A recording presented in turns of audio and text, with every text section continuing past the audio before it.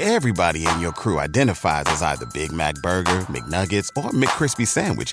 But you're the Filet-O-Fish Sandwich all day. That crispy fish, that savory tartar sauce, that melty cheese, that pillowy bun. Yeah, you get it. Every time. And if you love the Filet-O-Fish, right now you can catch 2 of the classics you love for just $6. Limited time only. Price and participation may vary. Cannot be combined with any other offer. Single item at regular price. Ba-da-ba-ba-ba. In a fast-paced world, every day brings new challenges and new opportunities. At Strayer University, we know a thing or two about getting and staying ahead of change. For over 130 years, we've been providing students like you with innovative tools and customized support, so you can find your way forward and always keep striving. Visit strayer.edu to learn more. Strayer University is certified to operate in Virginia by Chev and has many campuses, including at 2121 15th Street North in Arlington, Virginia. Hey there, podcast listener. Have you ever been listening to Wizard and the Bruiser and thought to yourself, I wish I could see just how fat Jake and Holden are in real life? Don't lie, we know all about your weird inside thoughts, listeners. Well, now you can make that dream a reality because WizBrew and Page 7 are going on tour. Austin, Dallas, Milwaukee, Chicago, Minneapolis, DC, Philly, Brooklyn, San Francisco, LA. Nowhere is safe from an all-new show we're calling Release the Butthole Cut. Ew. Come join your fellow LPN fans for a night of pop culture chaos that's fun for the whole family, assuming your family consists of equally broken weirdos in their 30s. It's going to be a blast. Tickets are on sale right now at lastpodcastnetwork.com. Go now! There's VIP meet and greet passes available as well, in case you want to get, a little extra close, especially personal. I legally have to clarify that there is no sexual element involved. I mean, unless, Okay, geez, Jake. All right, stop winking, all right, buddy? It's Page 7 and Wizard and the Bruiser live. Go to lastpodcastnetwork.com for dates and tickets.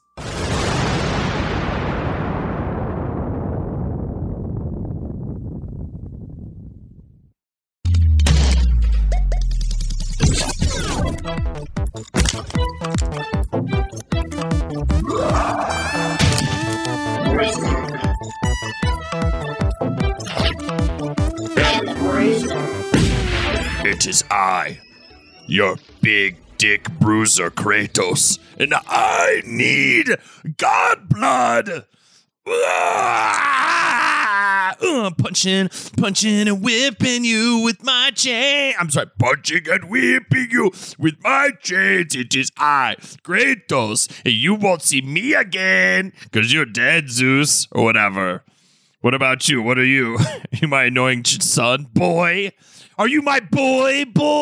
You first of all, Holden, I was hoping you would stick to one Kratos. At first, I thought you were like early 2000s, like Zeus, I started as that. Yeah, I started as death to Olympus, like that gargly early Zeus.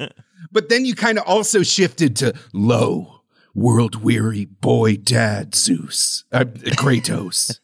Listen, sometimes violence isn't a choice we make, but a responsibility we bear, boy. Yeah. I don't care how big those titties are. I will kill you. But they're so big. And they're here for you, Crady. Foul siren /harpy /Medusa. This is a PlayStation 2 game, and we can have nipples, but not dicks. Oh, no, I spilled all this milk all over myself. Oh, it's everywhere. It's all over my breasts and everything. What we're trying to say is that the God of War franchise is a land of contrasts. Oh, my God. Yeah, absolutely. An indelible franchise that every day I have people knocking on my door. The mailman. Sometimes a fireman will show up, be like, where is the God of War episode of Wizard and the Bruiser? And, also your kitchen's on fire, And I mean, it's just unbelievable. I'm so glad we're finally doing it. Of course, for Ragnarok's sake, just dropped. Mm-hmm. It's kind of fun, to get a chance to play the new thing that we're putting the episode out around. Oh, yeah. Or experiencing the new things. A lot of times we're like, oh, because it's coming, we record an episode on it.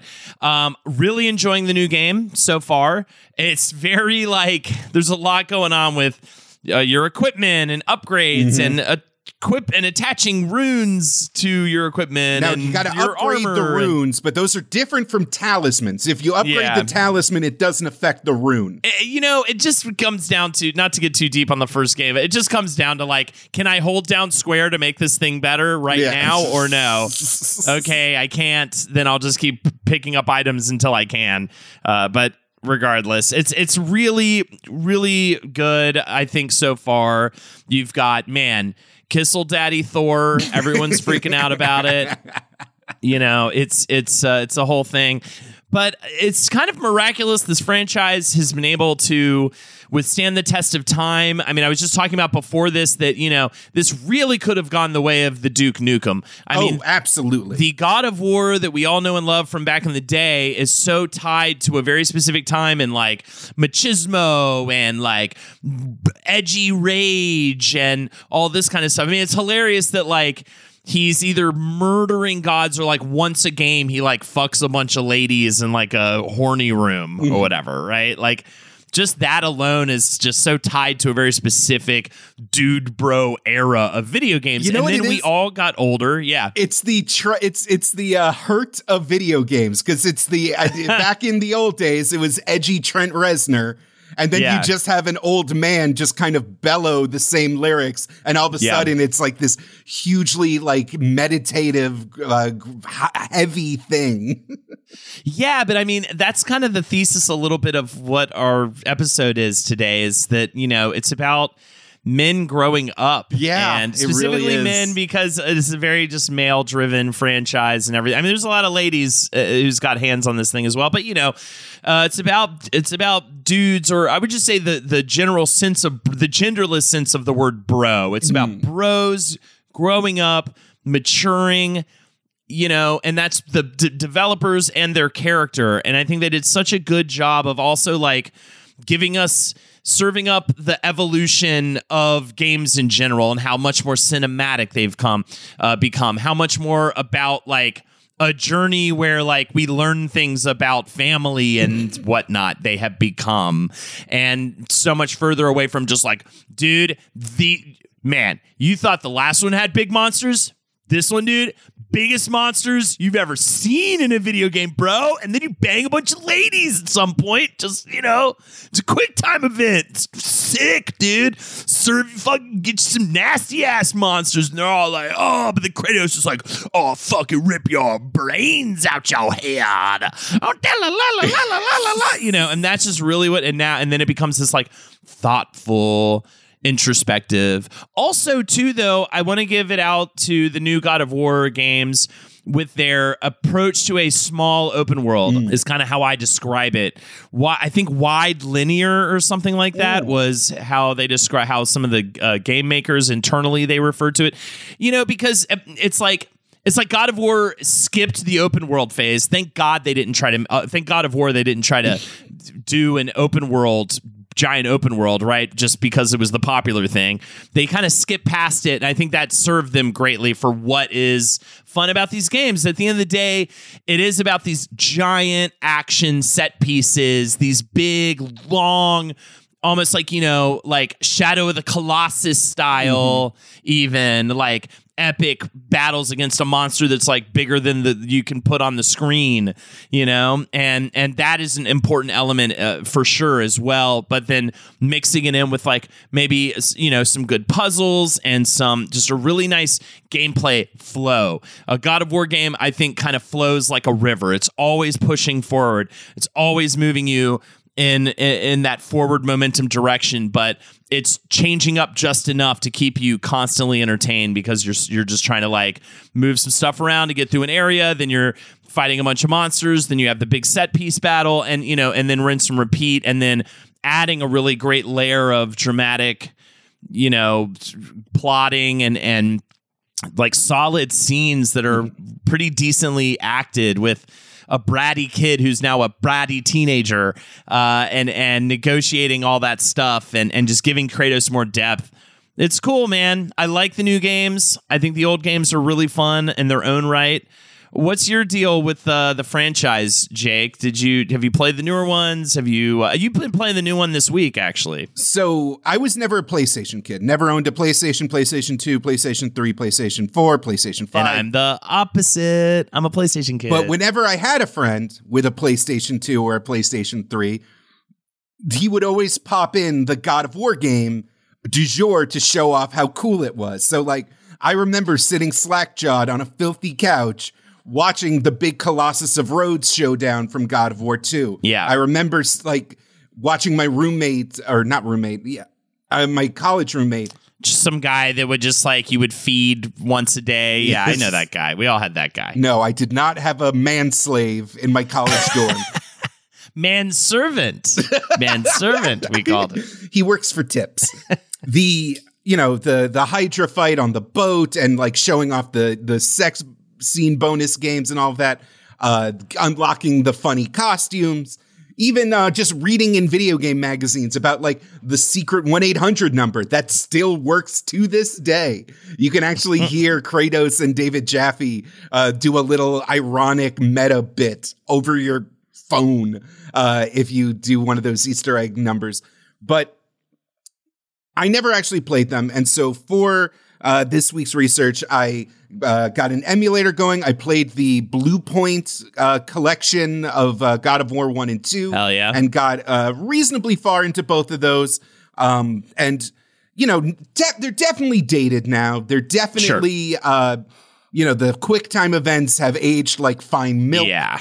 The sexuality, the violence, Kratos as just this edgy anger character that's just so pissed off, but tragically, he's mad, but sad mad sometimes, as well as mad. That's his it's so one note, and it really speaks towards where we were at in terms of storytelling when it came to video games back during those days, right? I mean, it's kind of crazy. It was actually incredible, though, because the cinematography of those games, the fact that for those first couple of games, they don't even let you move the camera because they want to like reveal and pan and do all of these like movie tricks to tell a story that, you know, in games like Banjo-Kazooie or, a lot of early 3D games, maybe they would like rotate the camera a little, but they're doing shit in these games that would have felt like the transition from like black and white to color in terms of like the scale and epicness of video games. And then, yes, on Steam, I downloaded the PC port of God of War 2018 and was immediately blown away just by how slick and effective and exhilarating and heart-wrenching the whole experience was. It's kind of amazing that this is the Mario of Sony, is this ash-covered, tribal tat, blade-wielding, bald-headed psychopath. And, like, that is their hallmark franchise character. You know, it's the flagship showpiece for every one of their consoles. And through sheer grit and innovation, they have somehow managed to, like you said, the Duke Nukem analogy is perfect. Yeah, for sure. There is no reason after Ascension, I believe, that was the fourth game. Yeah, it's a prequel, fourth game. We'll talk about it a little bit more. But yeah, that was like kind of the last main line in the series before they took a little bit of a hiatus. People were done with it. People had moved on. And it's such a dumb but brilliant meta magic trick that the first game was made specifically for that like 12-year-old to teenage audience. David Jaffe talks about little Johnny who has been mowing lawns to get the coolest video game, and he wanted to make a game that would live up to that anticipation. And instead of trying to capture that magic forever, it took Cory Barlog and the rest of the team at Santa Monica to be like, let's not make the game for today's little Johnny. Little Johnny is pushing 40 now. Little Johnny has kids of their own. Let's make a game for them. And it worked. It worked so brilliantly. Big Johnny. Yeah, you made it for Big Johnny, right? For big lug Johnny. But yeah, exactly. It's just like, hey, little fucking kid, you want your whole family to die? That piss you off, right? Let's get some fucking Medusa guts. For sure. And then you jump to, this more mature, kind of thoughtful experience. I wonder what, like, the younger generation, though, it feels so made for our generation that I do wonder how it hits the younger generation, playing these newer games. They're probably not going back to the older ones.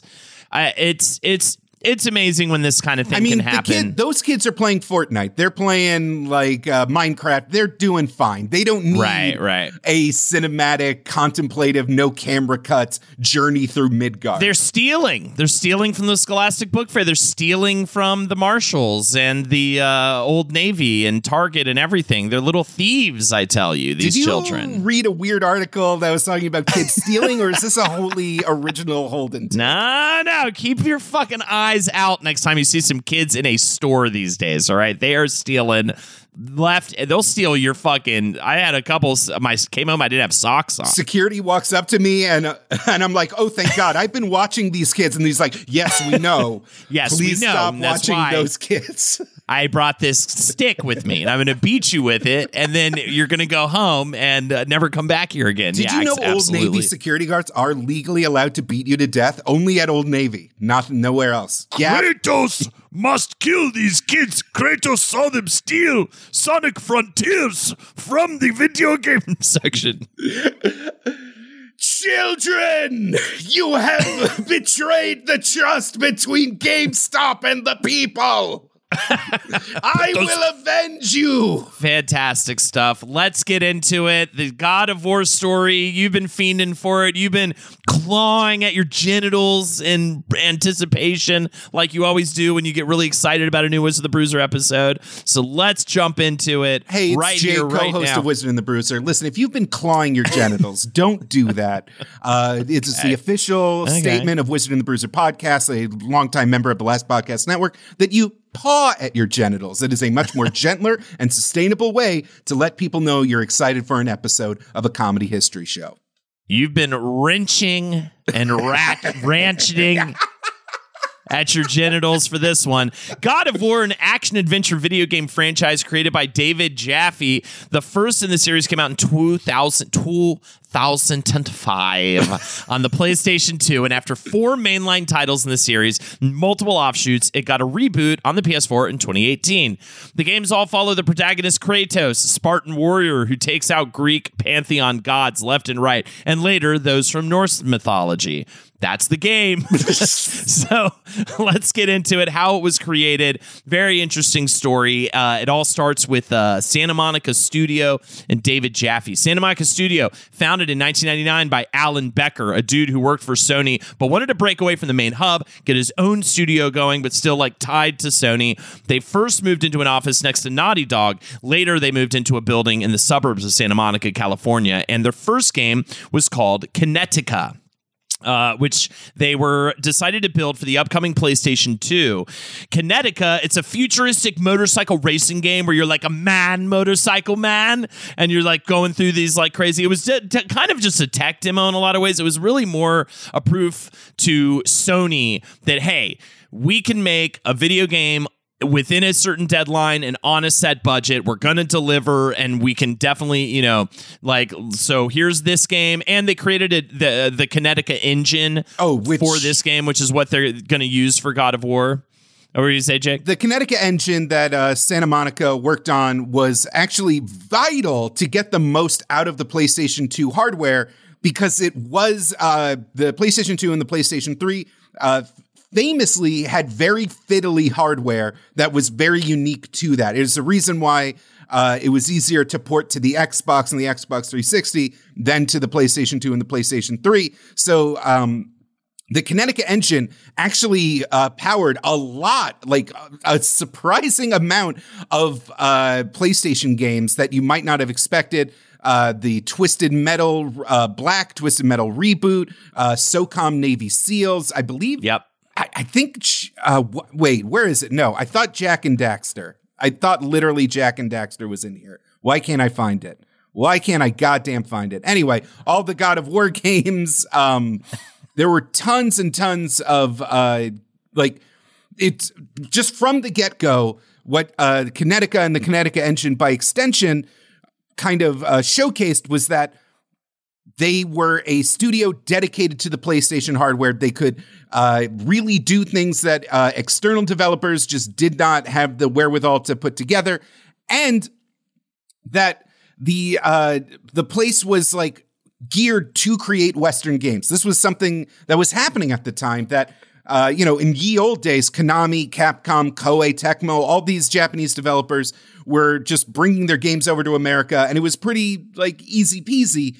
And as we were entering the 3D era, there was this differentiation happening, and Sony knew that they needed a core team of Western developers to create franchises and ideas for that market, which was the biggest video game market in the world. And one of the designers on that first game on Kinetica was David Jaffe, who had already made a name for himself with the Twisted Metal series for PlayStation. That's a whole other episode, in my opinion, by the way. I'm not going to spend too much time on Twisted Metal, but to talk about, I was like, oh, no shit. Of course, the Twisted Metal guy would go on to make God of War. They're both the most, like, edgelordy, like, over the top. Like, they just represent to me the, like, attitude kind of edgelord era of PlayStation and video games in general. It's what differentiated Sony's, that's the other thing, is that Sony had, through games like Twisted Metal, established itself as the more extreme, as the more adult. Yeah, games that made a young Holden want to try cigarettes, for the first time. And while listening to Incubus. It's me, Sweet Tooth. Love my murder machine. Smoke Lucky Strikes. Lucky Strikes? That's not even, I don't even know if I can find a Lucky Strike. So funny, smoke Lucky Stripes. Jaffe started out as a tester for Nintendo. That was back in 1993. He was a part of the company Sony ImageSoft, which predated the PlayStation.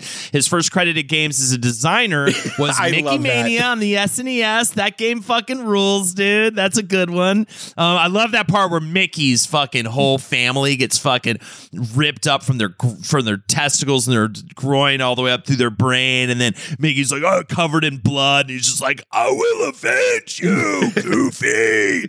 And then he fucking goes and kills the witch or whatever from Sleeping Beauty. It's awesome, dude. But first he fucks her in front of a bunch of talking brooms. It's awesome, dude. I love that game so much. And then he after that he moved over to the Twisted Metal series for Sony. As a kid, he loved Atari games. He has a vivid memory of being at his buddy Kick Myering's 6th grade birthday party where they stayed up all night long playing Raiders of the Lost Ark on Atari, which was a huge influence on his making God of War.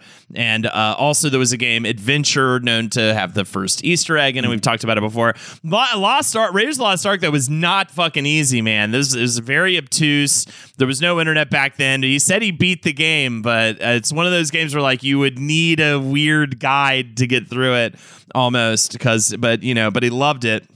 And Jaffe said, I've never lived without games. I was a total arcade rat as well, back in the late 70s and 80s. I love this stuff. And I noticed, there's a company in town, Sony ImageSoft, that makes games. They made games based on a bunch of Sony movies like Cliffhanger, Last Action Hero, Spielberg's Hook. I had heard about this job that game companies had called a tester. I remember the day I sent my resume out to be a clerk at a dentist office, and I sent my resume out for this job at Sony. Sony called me back. The dentist office didn't. And then he goes on to say, I realized that games were starting to change and we can start using them to tell stories. Let people step into the shoes of the actual stars and live the adventures.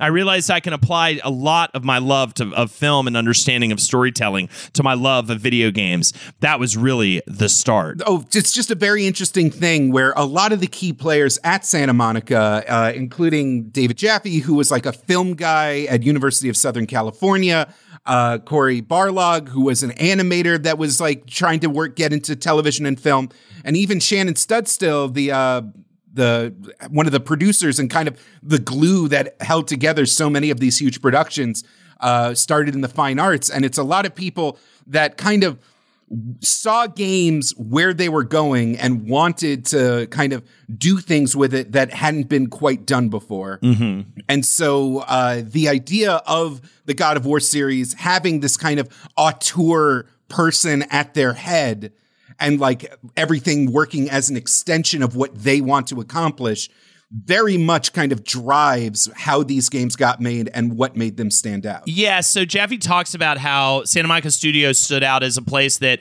had a more equal balance between creative side and production side, and really touted that as why that studio was such a good fit for him. He actually ended up working on Connecticut in exchange for him being able to make his own game after that, which is how he ended up getting to God of War. But I think it was that equal footing, whereas he said a lot of other studios were much more production focused, right? So they would get kind of the main, they would get to call the shots essentially, but the creatives at Santa Monica treated a lot better and able to call more shots themselves. But said it was even. It was it was nice in that sense. Yeah, absolutely. I mean, I know you're getting to it, but in tons of interviews with a lot of the staff of the original games, like Jaffe's tenure as head director was very contentious. The man was absolutely highly demanding. He would try and introduce features at the last moment. In an interview with I listened to with Shannon Studstill, again, the producer lady that actually had to balance all of these intervening forces right before the game was going to be released. Jaffe had this moment in God of War where he wanted a swarm of ravens to descend, and the technical team was like, no, to keep the frame rate, we can only give you 5. A raven. Yeah.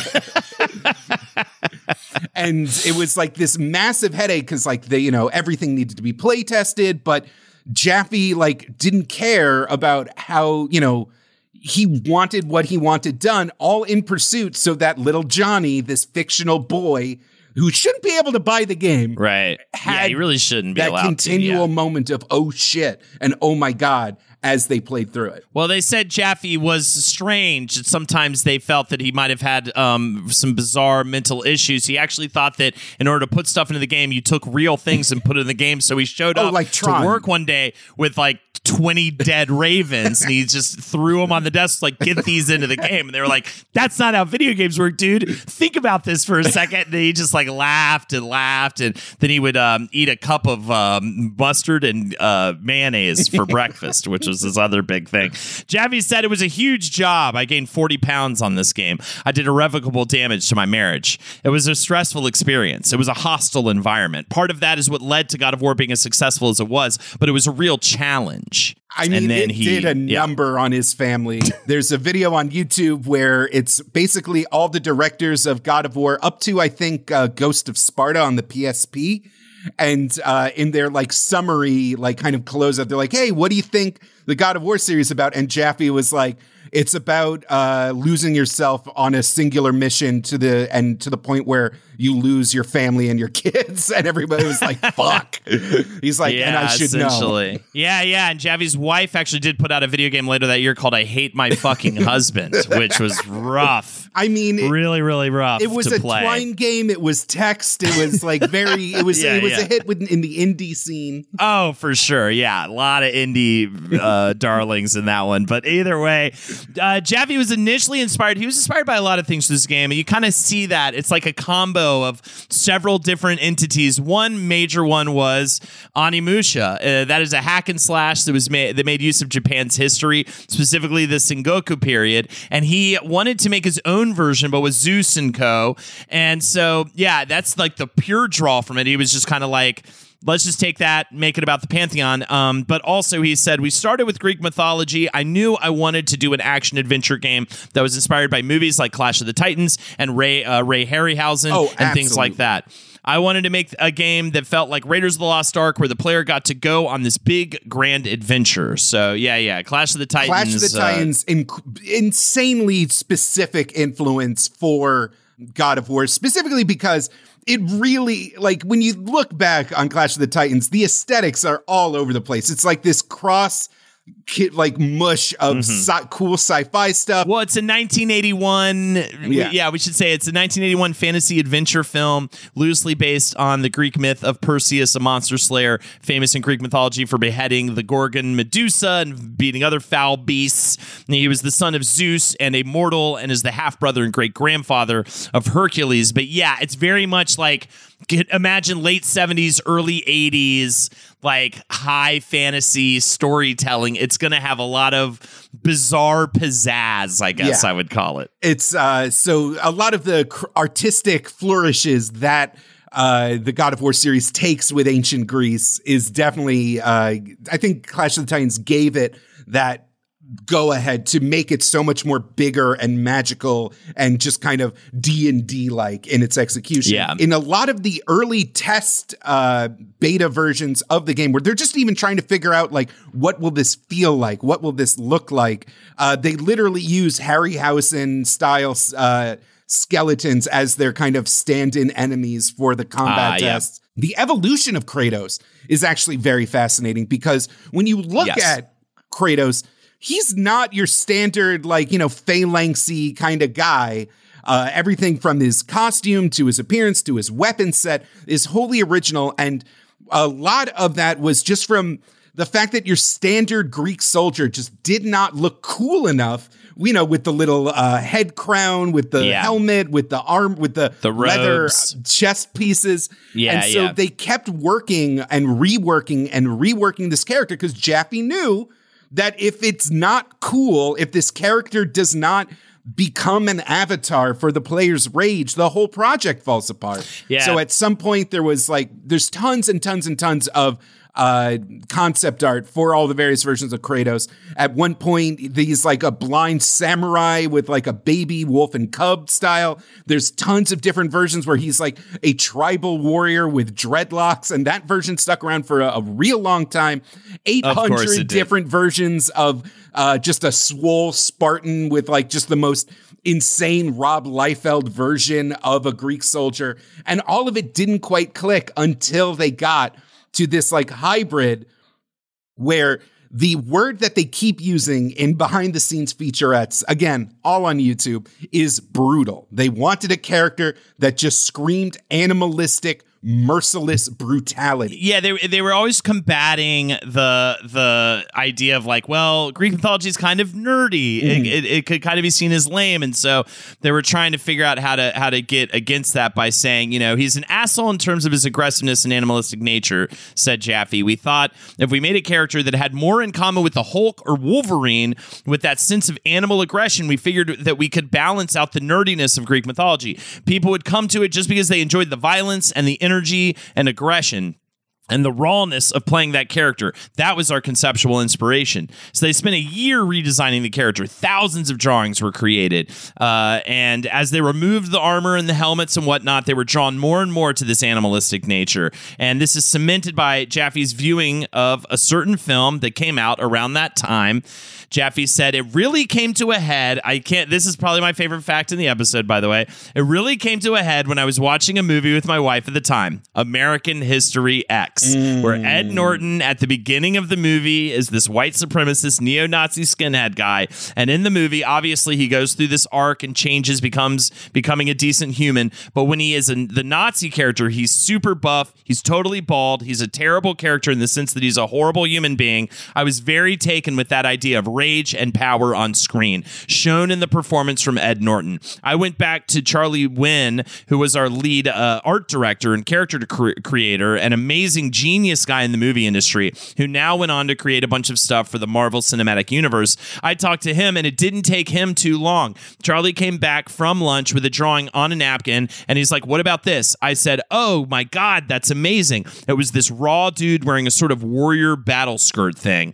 And interestingly enough, Kratos is like ashes, so they end up coming up with a story element for that later, that it's the ashes of his family, and that's why he's all like chalky white. Oh, the entire plot of the game was done almost post hoc to justify after the fact all the cool shit that Jaffe wanted in the game. Price drop? Time to shop. Get to a Nordstrom Rack store today for first dibs on new markdowns. Now score even more, up to 70% off brands everyone loves at Nordstrom Rack. Denim, dresses, sneakers, tops, and more. Plus, get genius deals on jackets, sweaters, and boots for the whole family. Shop your Nordstrom Rack store today and save up to 70% with new markdowns. But hurry, deals this great won't last. Everybody in your crew identifies as either Big Mac Burger, McNuggets, or McCrispy Sandwich. But you're the Filet-O-Fish Sandwich all day. That crispy fish, that savory tartar sauce, that melty cheese, that pillowy bun. Yeah, you get it. Every time. And if you love the Filet-O-Fish, right now you can catch 2 of the classics you love for just $6. Limited time only. Price and participation may vary. Cannot be combined with any other offer. Single item at regular price. Ba-da-ba-ba-ba.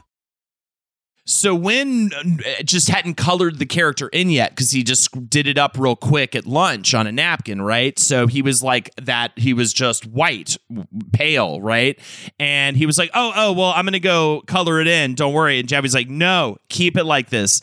I like the ghoulish, pale skin. It makes the character pop. It really makes you really see the character on the screen really well. Another thing they made utilized to make the character pop was the chains. Those were added by designer Joe Wright after they were attempting to solve the issue of how the main character was going to be the focal point on the screen when there's all this crazy shit going on, and especially when the camera pulls back really far. And they're actually inspired by the game Shinobi for the PlayStation 2. The main character of that game had a very eye-catching flowing red scarf that again just gave you, the player, immediate sense of like where he is on the screen, even if there's a ton of stuff going on, so you never like lose him. Javi said, what is really fascinating is that very organic character creation process where the story came out of art, the gameplay came out of the need to see the character better, and the art went back in and designed the Blades of Chaos. There was a very neat ping pong match, or a 5-way ping pong match between design, performance, concept art, animation, and programming that really kind of burst in the sky. That's how we came up with Kratos, and I think that's a really cool, organic, awesome.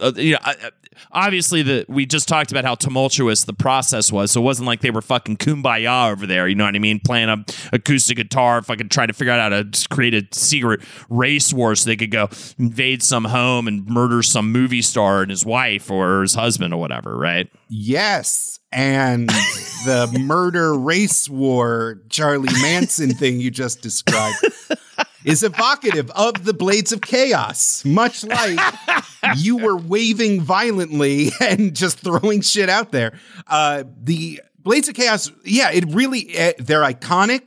They operate in a way that like no other video game weapon kind of operates.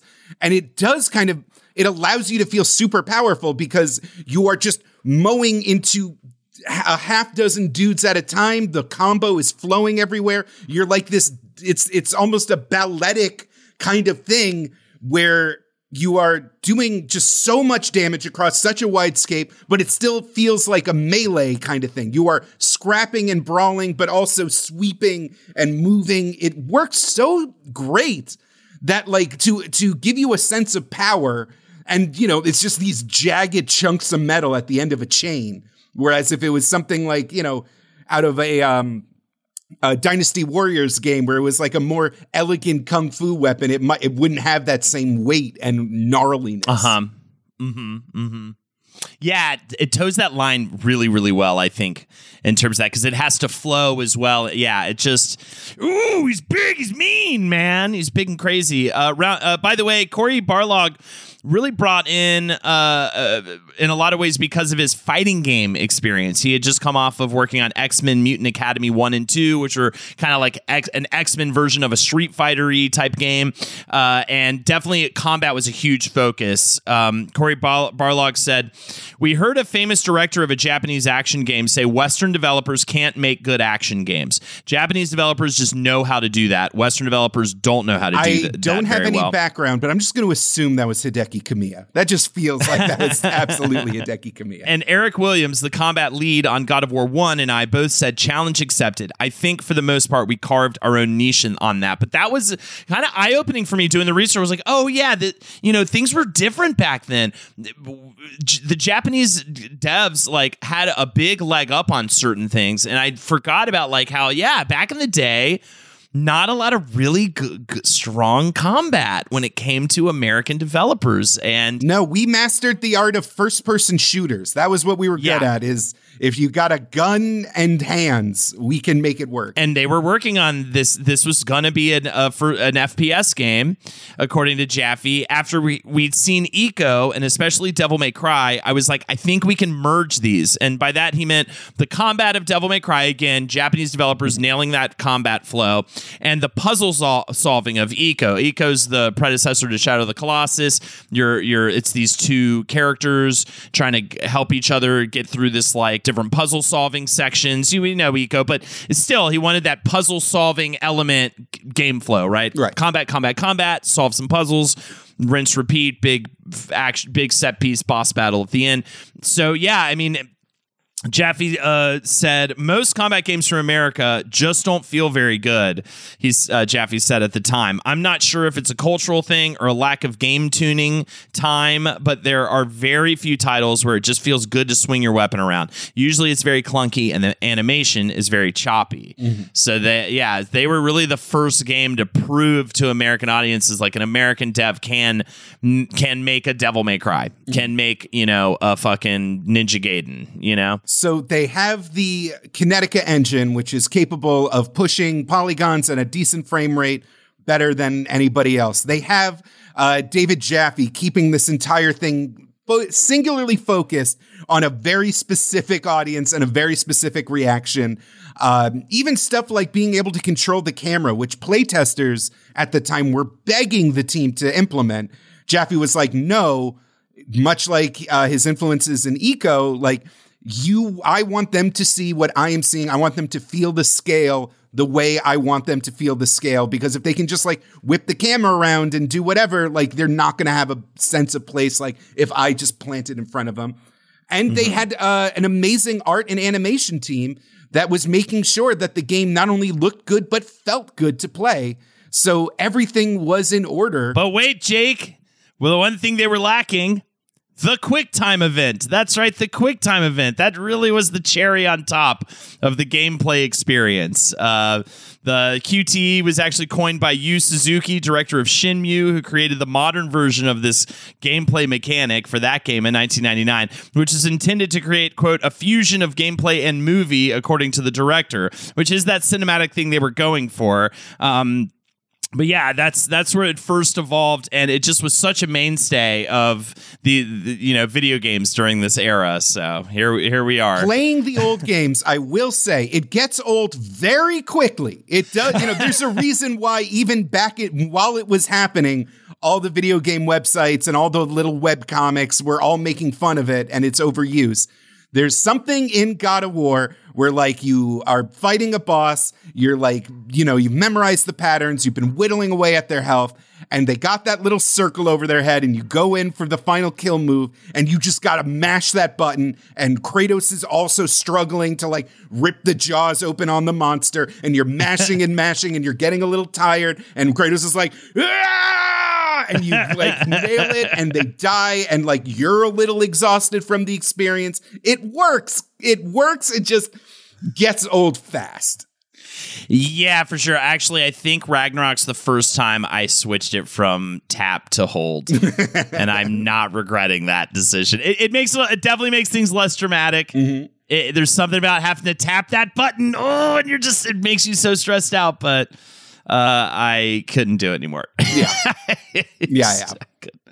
And it's crazy that newer games have it too, have the QTs as well, a little bit. Yeah. Anything else you want to say about the first God of War before we move on to the sequels? Just that, it was like a do or die moment for Santa Monica. Kinetica was not a big hit. Jaffe was like kind of making a lot of, he knew what he wanted and he did not make it a secret. There was this kind of push and pull in the creation of the game. I know Jaffe talks about a moment where there was a retreat with a lot of the Sony studios, and he saw like Naughty Dog had almost finished Jak and Daxter. There was a bunch of other games on display, and like he had a very incomplete version of God of War to show. It had a dreadlocked Kratos that looked kind of like silly with bouncing hair, and like it really wasn't finished. And he was kind of like, fuck, I might have fucked up. And obviously that wasn't the case. It came out. It was a massive hit. It made headlines. You know, people were getting Kratos tattoos. It like was sexy and violent and cool and slick and all these things that like a kid that just bought this fancy new future machine wanted. It definitely kind of showcased how games had were becoming something bigger, something more grandiose in the transition from like the 32, 64-bit era to what we were now going to get in the HD era. Yeah, and it was such an arms race for like badassery, you know? Like, I feel like even thinking back in before this era, the era that came before, or a couple eras before, like Mortal Kombat, right? It was like, how badass can we make? How do we make a thing that is like a 12-year-old's fucking, I was going to say wet dream, but that's gross. You know what I mean? But it's just like what they would just, if they could write down like, he's badass, he's got these blades, right? Oh, and he hits people with the blades. Sometimes he rages out and then he gets more mad, you know? And it's just, They did such a good job of like writing the fuck out of that in these first games, like just really, really giving you that like stone cold badass kind of thing. I mean, when he pushes the boat captain down the Hydra's stomach, it's fun. Yeah, it's fun. It's fun.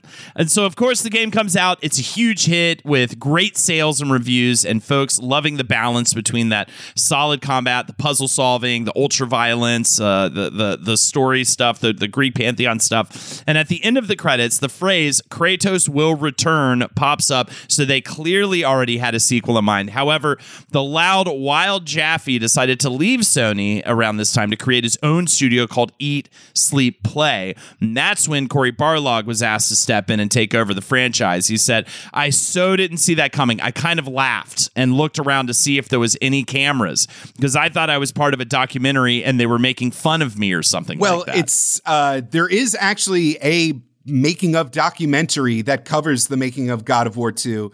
And it was that, you know, David Jaffe had done such a good job with God of War that he was kind of, he got a promotion within Sony to kind of be this like guiding visionary for Santa Monica. And it was as God of War 2 was picking up steam that he was like, hey, can you pay me like what I feel I am worth? And Sony was like, no. And so Jaffe just like bolted. And so like Barlog took the gig thinking that he would just be like one layer of oversight of Big Dog Jaffe's like, second movement, only to be kind of stuck in the driver's seat. And so this caused like a huge amount of being just kind of foisted into this role with great responsibility. You know, this is the flagship franchise. This is the thing that like you have to deliver on. Otherwise, it's proof that your entire studio couldn't exist without one weird dude. And so he talks about like really having to like try and prove that he's like easier to get along with Jaffe, make sure that the team is on his side on things, but still putting his foot down and making sure that things get done. There's a entire part of the mini documentary where there's just a giant clusterfuck headache trying to get the Pegasus sequence working, because it turns out they need to pretty much reassemble the game engine to make any part of it work. And it's just this, you know, he's a young guy. He was an animator. Like he really was, he felt rudderless for a lot of this production, but he still kind of understood the assignment. And it basically boiled down to the fact that it was all going to be do or die on the E3 demo for God of War 2. And they just spent a year and a half just making sure that that perfect vertical slice was everything that it would take to get the press to go, oh shit, they still got it. And it came and went. God of War 2 had an amazing showing at that year's E3. Every publication was super hyped about it. And in the documentary, he kind of just looks at the camera and is like, well, that was a year and a half for 8 minutes of gameplay. Now we got to figure out the other 30 hours. Yeah. And, I'll also say they decided to throw it out on the PS2, even though the PS3 was out upon its release. That was a bit of a gamble. Definitely Cory Barlog. With Cory Barlog, you get more of a storyteller perspective approach on the game. He even actually, interestingly enough, considering the future of the franchise, he actually pulled in his dad to help with the script, apparently, and did a lot of extensive research on the Greek pantheon to really get more in there, more detailed with that. But yeah, well, that's based on a true story when his father gave him a blade that stole his godly power and then murdered him so that he had to travel back in time and adjust the wheel of fate in order to stop it. Yeah, the other weird thing about Cory Barlog, he always had this like talking headless guy attached to his belt, which is, and that guy apparently helped him like come up with plot points and stuff like that. Oh, you're talking about the little Scottish man that he carries around. Yeah. The little Scottish guy. Yeah, exactly. So then after God of War 2, I mean, he even said like, if I knew what I was getting into, I probably wouldn't have done it, but I was thankful for the experience. But he decides to step away from the franchise at the end of God of War 2. Yeah. Oh, yeah. This is prime like 2000s game dev, like crunch, sleep in your cubicle up till all hours of the night, like just destroying yourself for the sake of these games. Well, what's funny is he definitely didn't want to quote, he didn't want to become, quote, the God of War guy, which he's definitely that at this point in his career. Barlog said, the franchise is very successful for Sony, and I think it's awesome. I was a big part of making that a success for them, and I think it's great that they should continue doing it, but I don't want to make God of War 4 and God of War 5 and God of War the expansion pack and God of War the role-playing kart racing game. I definitely could see that there's a potential for that.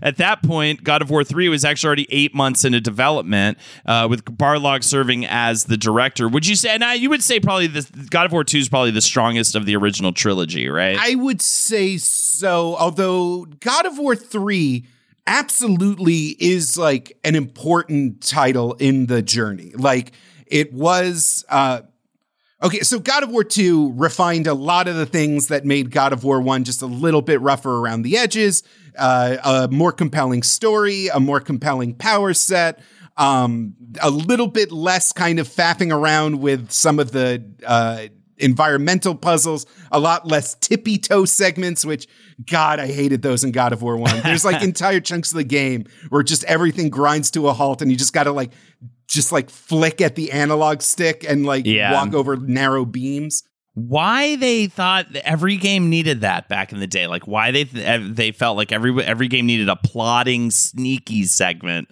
is the worst.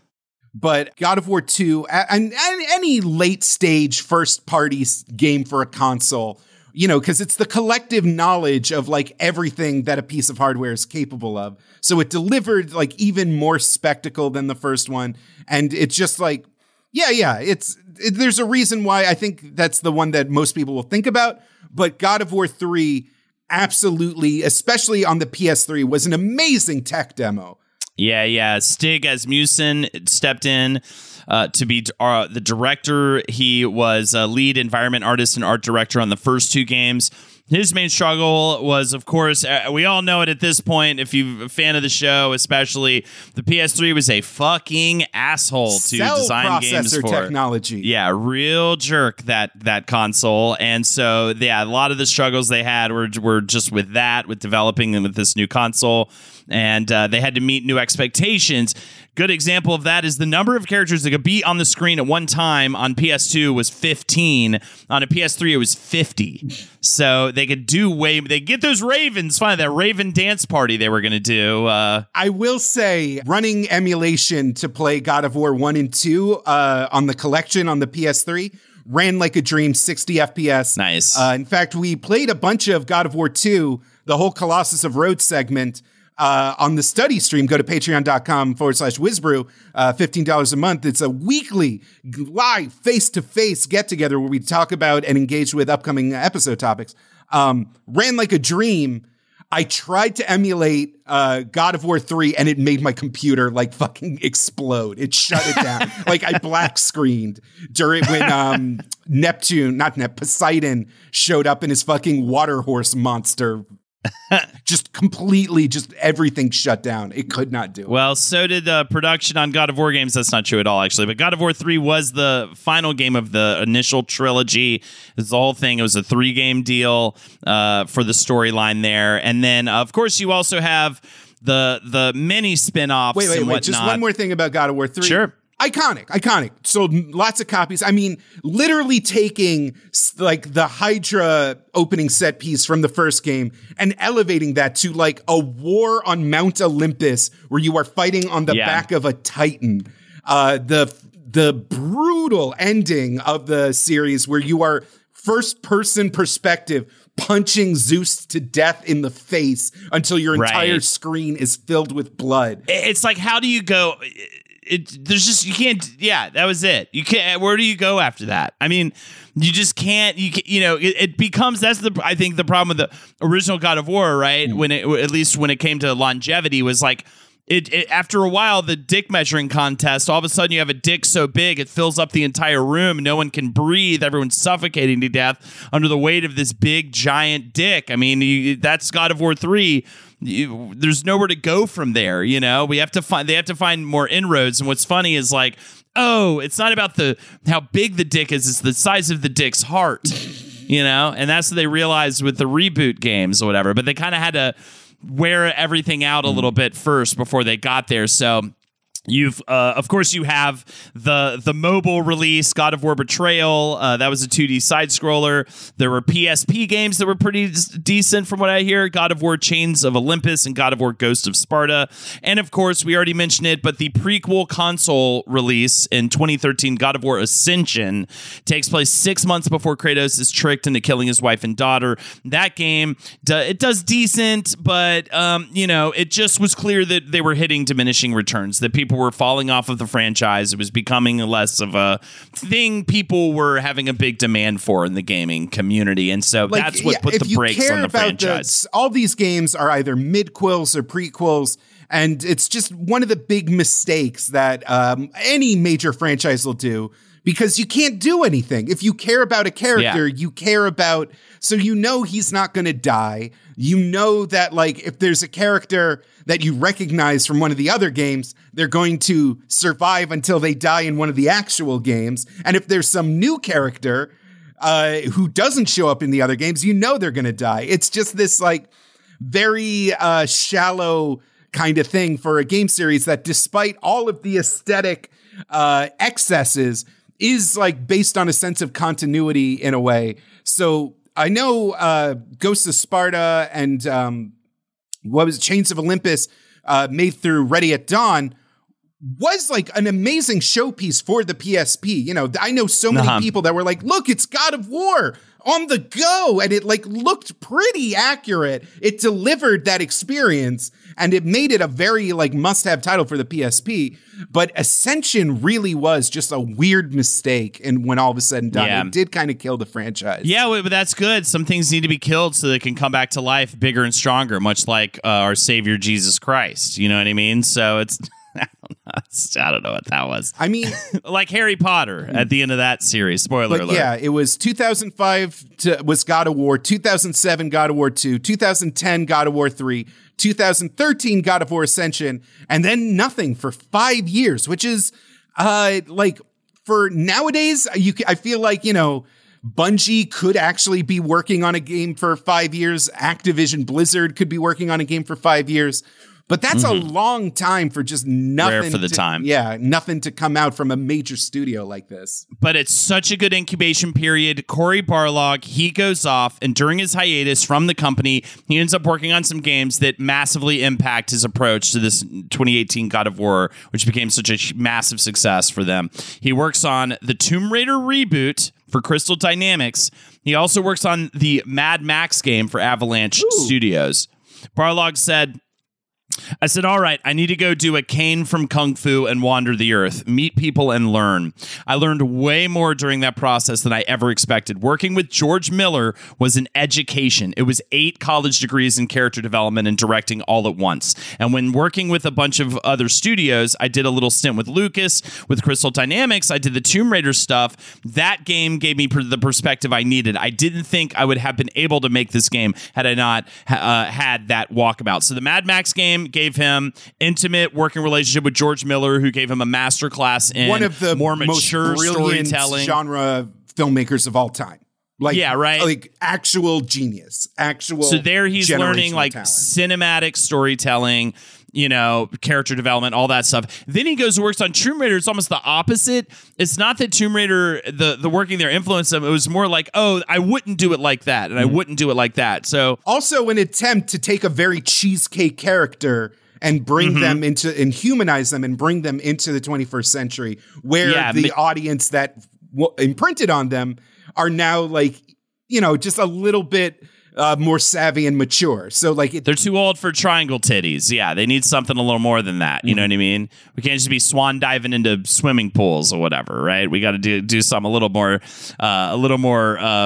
advanced, a little more mature. But yeah, so but he was also looking at it. He was like, oh, I don't think I'd make a reboot for God of War. How do we like give it the reboot treatment, but for continue the story we were already working from, right? That's a lot of what he got out of working on that Tomb Raider game. And so the other big thing that happened during this time, he had a son. Barlog said, the father's son came first, and then the Norse myths came second. The real cementing of that concept was when I got back to the studio and saw that everybody was old, like me. Got back to Santa Monica studio. We all were older. We were so thumb our nose at authority young when I started in 2003. Everybody had kids. Everybody was gray. We were all looking a lot more tired than we were before. When we talked about things, we talked about them in a different way. We used to be a very combative group. Sometimes the combative was just to be combative. Now it was this more measured way of approaching problems. I felt like these developers that I'd come up with, we'd all been apart for years, and we came back together feeling like we'd changed in a very interesting way. It's not that we were different people. We just aged, which is, I mean, you could just describe Kratos as all of that. And I love the idea that like they were literally having like full on screaming, throwing shit at each other fights during that initial trilogy. And much like Kratos in the game with his approach to, you know, violence and combat, it's way calmer and more measured and more like understanding there's a complexity here to the nature of violence and the nature of how we have conflicts with people, and especially with the kid. He also said, I thought that was it. That plus having a son, what that changes, what you go through. This is what it is. Then it was like people were not that into it. I don't get it. Why are we putting a kid in here? That's weird. Even Jason McDonald, the lead combat guy, he had said several times, I have a kid. Thinking about going into these scenarios, I don't want a kid around me. That's dangerous. It resonated with him, but in a weird protective way.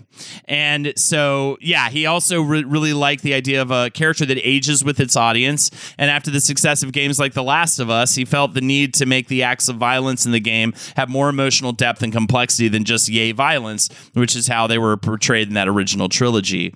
And then another interesting element, Barlog considered Kratos to be the true antagonist of his own story in the game. Every single element of the story deals with familial relationships. At all times, every character he interacts with is teaching him a good or a bad lesson, a caution. Don't go down this road, or you should listen to me about how to be a family, how to be part of a family, and the responsibility. Whether you're a kid or an adult in that family, you have a responsibility toward the communication and well-being of the family. And so all this stuff is just this was also during a lot of what people had called the dadification of games. Yeah. You know, stuff like The Last of Us, BioShock Infinite. There was this like very much Gen X developers that got their start during the fuck you dad Mortal Kombat era, now had families of their own and wanted to make games that kind of still resonated to that audience who themselves had matured. And a lot of people will talk about whether this represented a maturation or artistic development in the game space, or is it just still, power fantasies for men with disposable income? Just they moved the age slider slightly, but it's still if their option was to do what they did with God of War Ascension, that would have been a mistake. Like, we just did not need the more of what we used to have. Like, we needed something that was still a slick AAA action game experience, but had a little bit of depth, a little bit of flavor on the meat, so that we could appreciate it and not just roll our eyes at it or feel embarrassed when our mom or wife or partner walked into the room. Yeah, I mean, I think it's just also as you get older, we need more internal conflict. Like, we need more, because that's something we've all been grappling with as we've gotten older. Like, back in the day, it was just like, how cool can it be? Mm-hmm. You know what I mean? Like, and I still enjoy a movie like that, like just a big, fun, dumb, pulpy, but if you were to ask me, what are the films I'm most drawn to, it's definitely going to be something that resembles a little bit more like a God of War 2018 in terms of, the characters having more depth and there being, a sorrow underneath this, big badass storyline that's going on. This played up more than just, you killed my family, fuck, yeah, you know what I mean? That just has a little bit more of that. I also loved this element Barlog was grappling with that he instilled into the game about how he feels about his own kid. He said, the way that Kratos views godhood as a disease he's passed on to his kid is the same concept I look at my kid with my own psychological idiosyncrasies, my own obsessive compulsive nature. He's exhibiting all of that. I gave him that because my wife is not that way. My wife has anxiety, but she's nowhere near that. Everything has to be done in a certain order, and my kid is that times 1,000, which is so heartbreaking. It's the same way that in that moment when Atreus rages out at the end of the game and knocks himself out and nearly dies, it's seeing that terrible part of yourself in your kid. Mm-hmm. That is profound. Yeah. That is a really, really cool statement to make about, and I totally see that. I'm like, well, when he have my anger, you know what I mean? Will she have these qualities about me that I hate, that I'm spending the rest of my life trying to work on and fix, And so, man, that really hit me in the gut reading that. That was really cool. Price drop? Time to shop. Get to a Nordstrom Rack store today for first dibs on new markdowns. Now score even more, up to 70% off brands everyone loves at Nordstrom Rack. Denim, dresses, sneakers, tops, and more. Plus, get genius deals on jackets, sweaters, and boots for the whole family. Shop your Nordstrom Rack store today and save up to 70% with new markdowns. But hurry, deals this great won't last. Everybody in your crew identifies as either Big Mac Burger, McNuggets, or McCrispy Sandwich. But you're the Filet-O-Fish Sandwich all day. That crispy fish, that savory tartar sauce, that melty cheese, that pillowy bun. Yeah, you get it. Every time. And if you love the Filet-O-Fish, right now you can catch two of the classics you love for just $6. Limited time only. Price and participation may vary. Cannot be combined with any other offer. Single item at regular price. Ba-da-ba-ba-ba. The move to a Norse mythological setting was super easy for Barlog because his wife that he had the kid with is Swedish, so she helped, and he's visited the Nordic countries a couple of times. The not the entire studio, but key creatives took trips to Iceland to kind of get a feel of the natural landscapes there. They even went on survival retreats to kind of get a feeling of what it means to live off the land, like Kratos and Atreus do. It's there's an entire, obviously funded by Sony, so you don't get the real goods, documentary called Raising Kratos that you can watch on YouTube. And it covers not only a more mature Corey kind of actually talking out loud about a lot of these themes, but also the developers about what it means for them to be working at this studio, the gravity of the situation, the realization that they've taken so long with this game and they've kind of slipped up so many times that it might be the end of the studio if this game doesn't do well. The people just in charge of managing Corey and managing the team, Yumi Yang, who is, I believe, the current head of Santa Monica after Shannon made her way. She ended up at Stadia, R.I.P. She was like just making sure that he actually attended all these meetings and actually got the things done that he wanted to say he got done. It's like a really heartwarming story of just this company that is massive, all working towards a common goal with no real knowledge whether or not it'll work out. There's footage of the playtesting that God of War went to, and, people are confused by the kid. Female testers immediately run to the kid's side and try and protect him, not realizing that it was part of Corey's absolute design Bible that you don't need to worry about Atreus. Yeah, thank God. You do not have to watch his health. You do not need to make sure he's if he's away from you and you need to jump a ledge, he'll just jump on your back from wherever. I feel like it was a revelation when that was first introduced, I believe, in BioShock Infinite, where it was it's not an escort mission. You have a companion and they're just going to help you and not be in the way or a problem. Yeah, for sure. I just Yeah, exactly. All he does is support and doesn't fuck you up in that way. They had a team of around 300 people. For comparison, the Red Dead Redemption 2 team at Rockstar was around 4,000. When we did Bungie, when we covered Destiny, we were we were aghast that there was a team of 500 people working on that. Yeah. It's really wild at this point. So they were actually technically a pretty small team comparatively at this point in AAA game development. And so that's why thank God too, they scrapped the idea of an open world and instead created an experience described as, quote, wide linear. I always talk about small open worlds. I'm a bigger fan of a small open world now than I am of something that gives you that a little bit of leeway, a little bit of exploration, but it's not just this giant, how big can we make the map, quote unquote, make it as immersive as possible, whatever. I'm down to follow a track and complete objectives. You're down to follow a track, but having played a lot of God of War 2018 in the lead up to this, that every 5 steps, there's just a little off ramp that you can take and just kind of wander, find a treasure chest, beat up a guy, present, and then come back to the trail, which I like. It delivers that hit of the open world without having the open world overwhelming or just getting kind of lost in some brand. You know what I mean? When it's too much.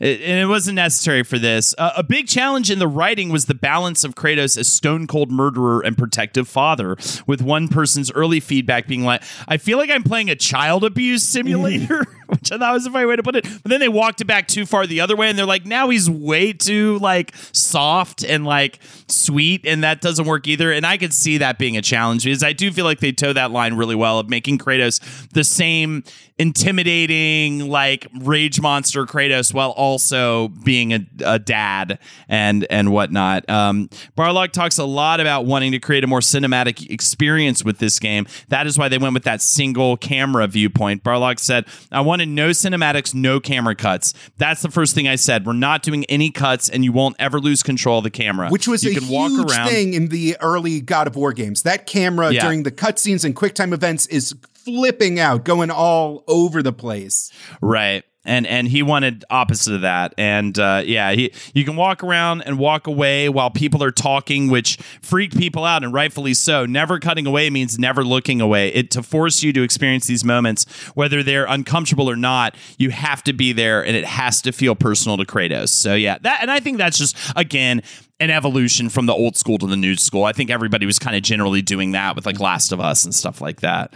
But yeah, man, God of War 2018, I loved it. I thought, man, the feeling of the axe, and they spent a lot of time on that. That initially it wasn't even going to be that way, that you could throw it into anything in the environment and it would stick into it, and then you could pull it back into your hand. Barlog apparently just got obsessed with that mechanic and really was adamant about how the axe felt, how the axe looked, snapping into different items, stuff in the environment. Just the way your controller just thuds when it comes back to your hand. It feels awesome. So it feels great. I forgot how good a genuine first-person AAA console game can feel. until I like picked up this game. It really is. Some spoilers for God of War 2018 right now, so just heads up on that if you really want to experience it for the first time. I'll also say the way they handle the lead up and the point in the game when you actually get your blades back is so fucking well done in that game. Is they start you off making you think, oh, it's just going to be the axe and the shield, and that's the new gameplay mechanic, and they wait the exact amount of time they needed to wait to make you completely forget entirely that those blades exist at all, and that oh shit moment when you get them and you start wielding them in the game and you're like, oh fuck, this is so cool. They did such a good job with that stuff. And also they talk a lot about, and I think this is probably some of the work he got, some of the experience he got working with George, God, why can't I think of his name? Some of the experience he got working with George Miller. They talked so much about how that show don't tell, and they're always like leaving you guessing of what exactly is going on with the characters for that, especially for that first big long opening chunk, and just being cool with things being a mystery, leaving it that way for the player, not over explaining everything to the player, and not having everything be this very cut and dry storyline is really smart as well. Just a quick shout out to the composer on God of War 2018, Bear McCreary, who has his hands in like almost every single franchise. If you know what I'm talking about, he was a literal bear. He worked on the Battlestar Galactica reboot. He's been doing soundtracks for the Lord of the Rings show. He's done movies. He's done games. He's just a very busy man. Among the many things he had to do unique for this soundtrack, several of the choral segments are written in actual Old Norse, and the only choir that was even capable of getting the pronunciation right was in Iceland. So he had to fly out and record all of the choir music in a chapel in Iceland. And they have footage of that again in the Raising Kratos documentary, and it's very fun to watch. Yeah, also, I didn't even write their names down, but shout out to the voice acting in this fucking game, too. Wait, no, we got to talk about this, because it was another important thing is the voice acting, because for Kratos has only had two voice actors for the longest time. It was T.C. Carson, who did an amazing job. But when it was time to recast an older Kratos, Barlog really wanted a less extreme performance, and he wanted a clear break from the previous games. And so he reached out to a lot of big celebrities. He wanted like someone with gravitas to take on the role. And a lot of actors turned it down outright. They didn't want to do a game. And so one of the producers and casting directors gave him a list of names. And on that list was Christopher Judge, who Barlog was actually a huge fan because he had been shotgunning the Stargate SG-1 series back when he was doing late nights at Santa Monica working on the other games. He played, I can't pronounce the character, Teal'c, the Egyptian guy with the thingy on his forehead with the space spear. And Christopher Judge was literally, when he got the sample script, said yes, not realizing it was a video game, and said he too would have turned it down if he thought it was a game role. Oh, wow. Yeah. He kills it. Yeah. He does such a fucking good job, and that's such a hard role to pull off, because again, I think that was the trickiest part, was like not making Kratos still be quote unquote as badass as he was in the original trilogy, but getting that depth in there, and getting that inner conflict and stuff. In the Raising Kratos documentary, which I just keep referencing, Christopher Judge is almost kind of brought to tears when talking about his performance, because they're like, so how'd you do this thing? And he was like, well, I thought about all the things I wish I could have made up for when I was off doing Stargate and missed my kids growing up. And then he kind of realized what he said, and he was just like, I need a minute. Wow. Yeah. Man. Yeah, but I think we all, even I don't have like a boy, but my baby's just My baby's still just kind of a baby, like toddler now technically, but yeah, I'm way more emotionally connected to the franchise. I don't know if this is apocryphal, but it's a factoid I saw a bunch, and that is the reason why he says boy so much is supposedly because they had been trying to figure out the name for Atreus' character very late into development, and they had to get started. So all those boy things were kind of that was like their workaround. I believe it was either GameSpot or IGN at one point made a joke that the character's name was Charlie based on early game footage, which is why the turtle that the Witch of the Woods lives in ends up being named Charlie. But yeah, that is the secret history of boy. Well, the game comes out and ends up being like fucking game of the year and shit. 10 out of 10. 10 out of 10. 10 out of 10. In a year where like a Red Dead Redemption 2 came out. I mean, they purposely released it early as fuck because A, they didn't think it was going to do like it would be a game of the year level. B, they didn't want to put it out anywhere near Red Dead Redemption 2 because they were just sure that game would be great. Definitely, personally, loved God of War 2018 way more than I did my experience with Red Dead 2. But yeah, it was huge. It was such a big year. It was a good year for games in general, and this was one of the best ones in a year that was quite good for games. And of course, the ending of 2018, they stuck the landing in that ending, by the way. They killed it with that, and definitely it leads the player towards the idea of a sequel with the final series of plot twists and everything you know about what's to come. So for the sequel, Corey steps aside and has Eric Williams, mentioned earlier in this episode, who was working on the original trilogy, lets Eric Williams take the reins. According to Williams, I've worked with every director in the franchise in a different capacity. I worked with Corey as an animation lead. I worked with David Jaffe as a director. I worked with Todd Pappy as a level designer. I worked with Stig as an artist and with Rue Weerasuriya and Dana Jan at Ready at Dawn in different capacities. Learning from each when they did the PSP games, learning from each one of them, to me, it's just doing right by everyone that's come before me and taking the franchise in the right direction. You don't want to be that director that sends it off the rails. A lot of big franchises this can happen with. And so I just want to pay respect to what we've done in the past and still try to keep it fresh for the future at the same time. Williams was instrumental on God of War 2018, so Barlog felt he was right for the gig.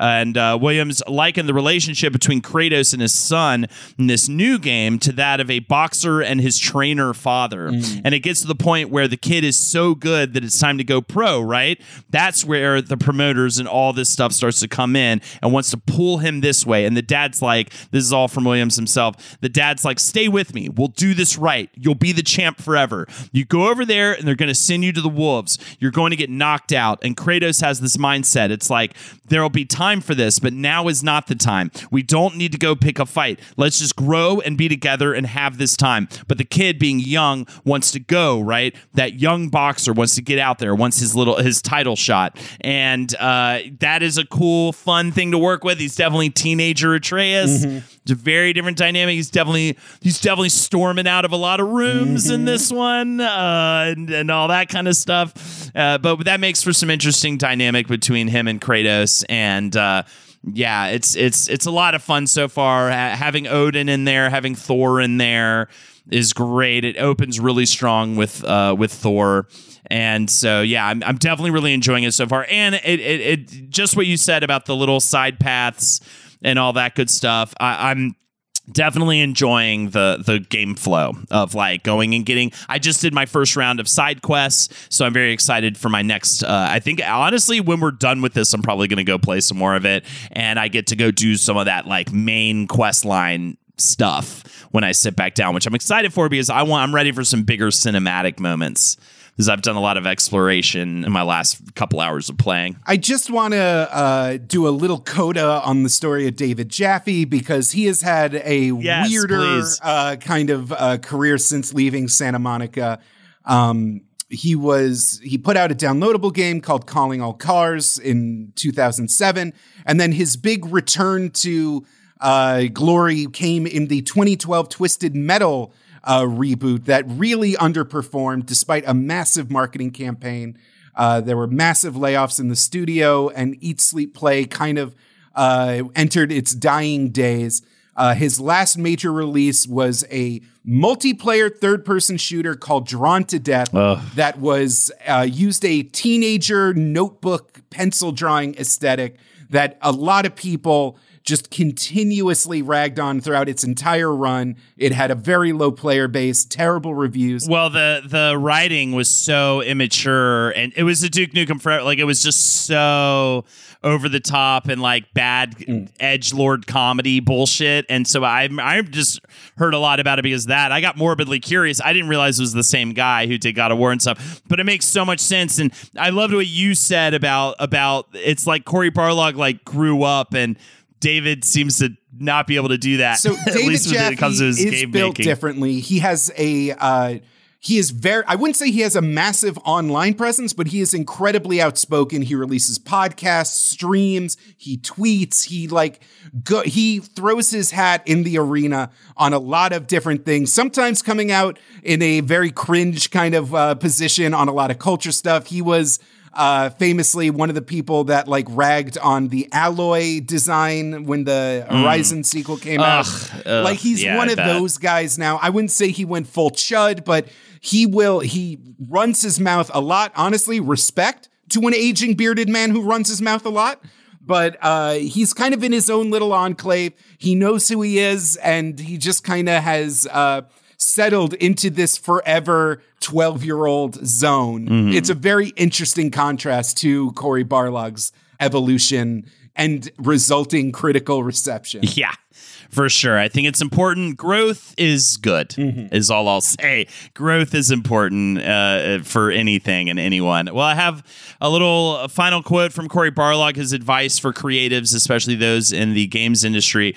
Do you have anything before I read it and we get out of here? This was just a really fun episode to do. The game, playing the old games that I never got to play, kind of indulging that 2000s era gnarliness with clear eyes and just taking it for what it is, getting to experience the sincerity and spectacle of the new reboot games is also incredible. I love a comeback story. Yeah. And I love a story that has multiple different instances of like, oh, this is a reflection of where the games industry was in 2007. This is a reflection of where it is now. And I love that those kind of tentpole like storylines. I am very nice.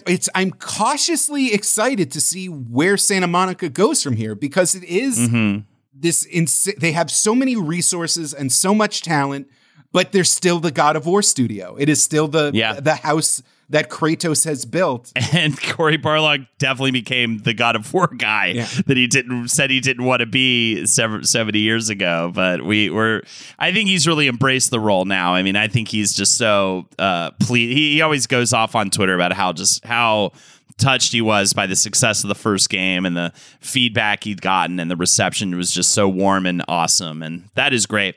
All right, here's the final quote, Cory Barlog's advice for creatives. 1, find your way into your story. Find your way into your game.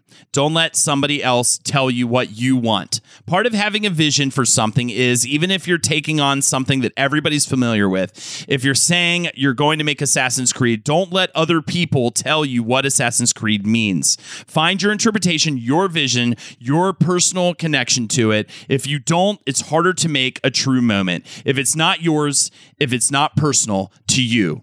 Also, listen to my favorite song ever written, the DK Rap April! No!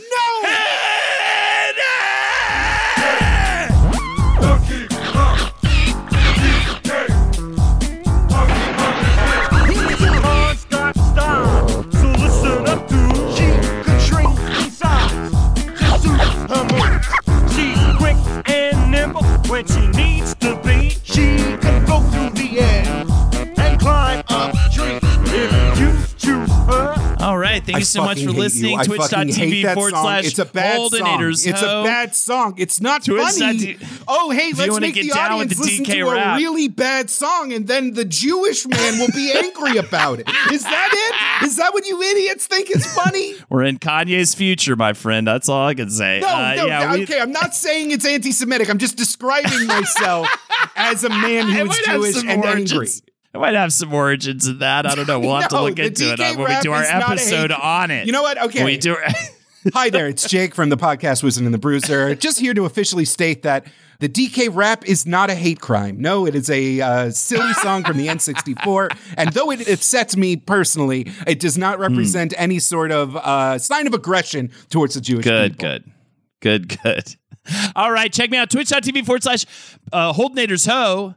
I almost said twitch.tv/Patreon. That's not going to do anything for you. Twitch.tv/HoldenatorsHo. Monday through Friday, I'm streaming. Thursdays, we do gaming streams.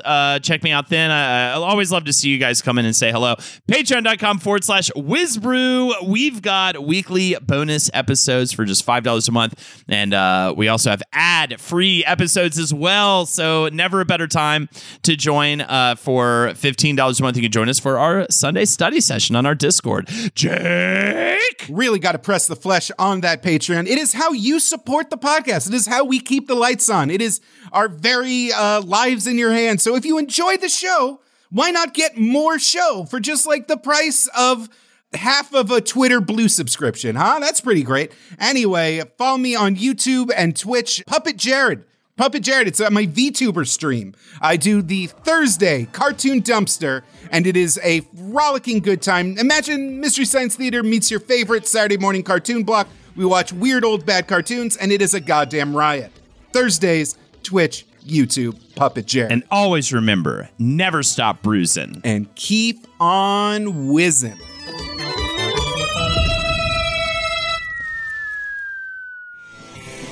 This show is made possible by listeners like you.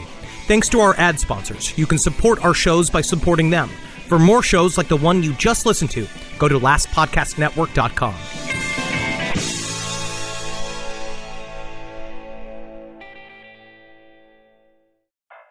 I'm what you might call very good at hide and seek. And since we got Xfinity, we have Wi-Fi all over the house. Even in my super secret hiding spots. So I can kill time in here by streaming my favorite... Ha! Found you. How? You left Find My tablet on. Get wall-to-wall Wi-Fi on the Xfinity 10G network. Restrictions apply. Not available in all areas. Actual speeds vary. Pulling up to Mickey D's just for drinks?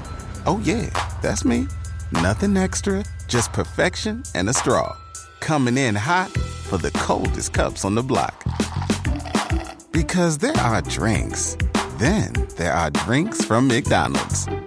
Mix things up with any size lemonade or sweet tea for $1.49. Perfect with our classic fries. Price and participation may vary. Cannot be combined with any other offer. Ba-da-ba-ba-ba.